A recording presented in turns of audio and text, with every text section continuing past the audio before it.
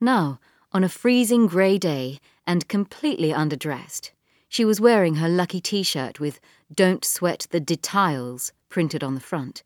Rachel caught the tube to South Kensington, arriving exactly on time for her appointment with Dr. Charles Wentworth. He was the supervisor of the project she was about to undertake and worked in the Life Sciences Department at the Natural History Museum. They'd spoken via a pixelated Skype call, the connection sporadically dropping out while she was in Aitutaki, and he'd followed up by email with confirmation of the job and this appointment. She found the research officers and presented herself to the receptionist. The room was warm, and she felt herself begin to defrost, curling and uncurling her fingers as the feeling returned to them. "Ah, hello there. You must be Miss Parker." She looked up to see the man in front of her holding out a hand in greeting. "Dr. Wentworth, but call me Charles." "Rachel," she said, getting to her feet and taking his hand. He had a firm grip and cool, dry skin, and she decided she liked the look of him. Heavy tortoise-shell glasses balanced precariously on the end of his nose.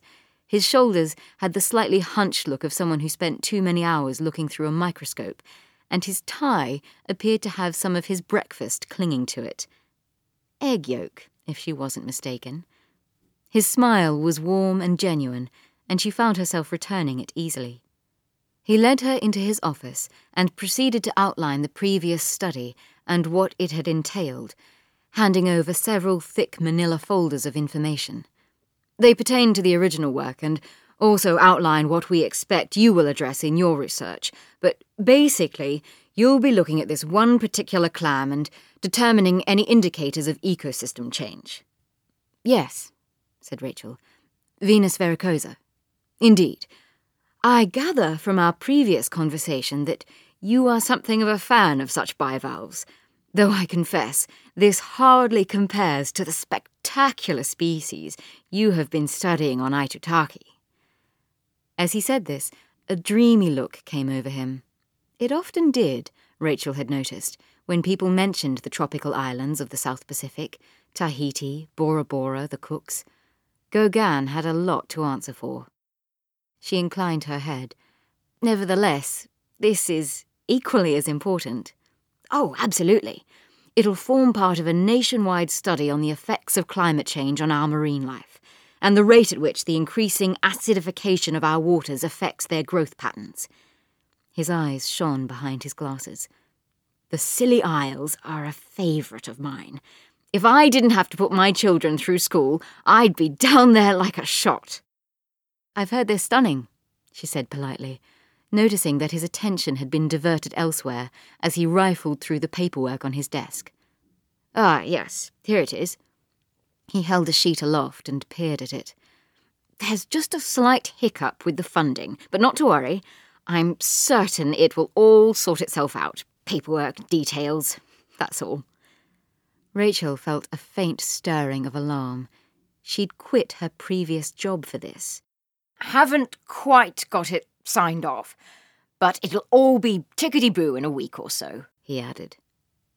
Tickety-boo. She hoped that meant what she thought it did. "No need for you to be concerned, dear girl." Rachel ground her teeth. She was a 35-year-old woman, not someone's dear girl. She held herself in check. Charles Wentworth was her supervisor, and she was depending on him for this job. "Should I delay my journey?" she asked, hoping his answer would be a negative one. She had no desire to cool her heels in London any longer than necessary. Big cities were an anathema to her. They were dirty, crowded, and exhausting. They sapped her spirit, and she found herself becoming irritable and anxious the more time she spent in them. London, with its kamikaze cyclists threatening to wipe her out every time she tried to cross the road, and the press of people on buses and the tube in rush hour, made her especially claustrophobic. "Oh, I don't think that will be necessary," he said breezily. "It's a mere formality. I must say," he added, sifting through some more papers, "your references are excellent." Rachel had got on well with her previous supervisor, and although he had been sad to see her leave, he'd promised to sing her praises. She smiled and sent a mental note of thanks to him. Now, why don't we talk about what you will be expected to produce? Since you will be unsupervised down there, I and the higher-ups will need a weekly report emailed to us outlining your activities and progress. Rachel nodded. Of course, that won't be a problem at all. As I mentioned when we last spoke, there's a cottage, 2 up, 2 down. He caught her puzzled look. 2 rooms upstairs and 2 downstairs, he explained. It sounds more salubrious than my last accommodation, she reassured him, thinking of the 1-room thatched roof bungalow that she had shared with an ever-changing insect population. Jolly good then. I think that about covers it. Did you have any questions? She shook her head. Well, then good luck, and I expect you'll be in touch if anything does come up. Nice t-shirt, by the way. Rachel smiled again. After her meeting, her next pressing task was to kit herself out with a new wardrobe suitable for the Northern Hemisphere winter. He stood up and Rachel did the same, shaking hands once more before stowing the folders in her daypack and retracing her path to the entrance. She needed to find an outdoor gear store for waterproofs, hiking boots and thermal layers.